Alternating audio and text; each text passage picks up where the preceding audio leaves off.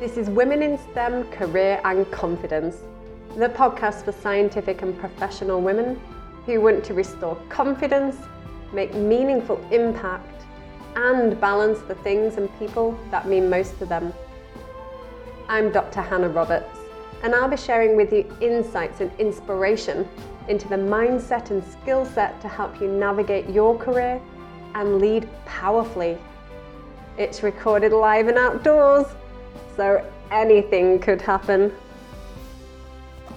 Good morning, everybody. Welcome to Women in STEM Career and Confidence. And this is show 130, and it's going to be a super quick one today because I only have 6 minutes to get home from the swimming pool.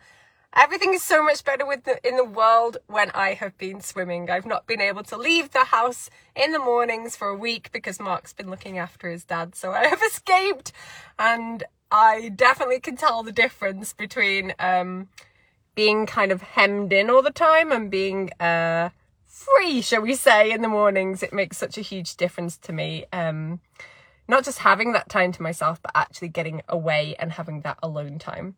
Although someone did ask me out at the swimming pool this morning. So I feel like I'm about 12 years old again. How funny is that? Anyway, so today's show is all about to-do lists. Now, how do you determine what goes on your to-do list?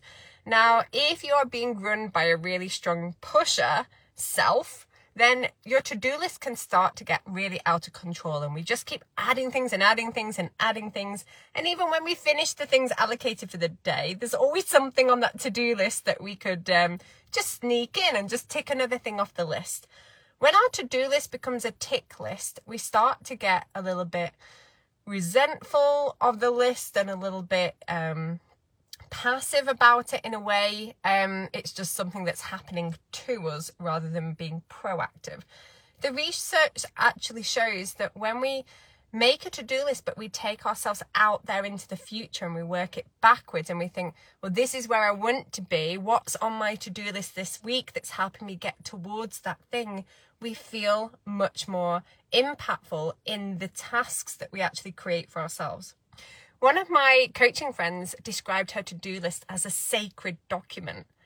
Now, if we applied that to our to-do list and we looked at everything that's on the list right now, would everything on that list fall into the category of that moving you towards that long-term vision in some way, shape or form?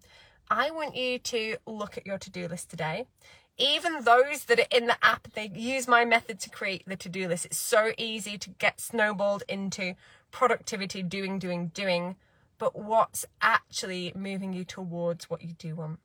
Take a moment to look at it this week. And today, if possible, I would love to hear in the comments below what you discover. And I hope you all have a good rest of your day. Okay, bye for now. Thank you for listening to Women in STEM Career and Confidence. To get further support in your journey, join me in Breakthrough Unleashed on Facebook.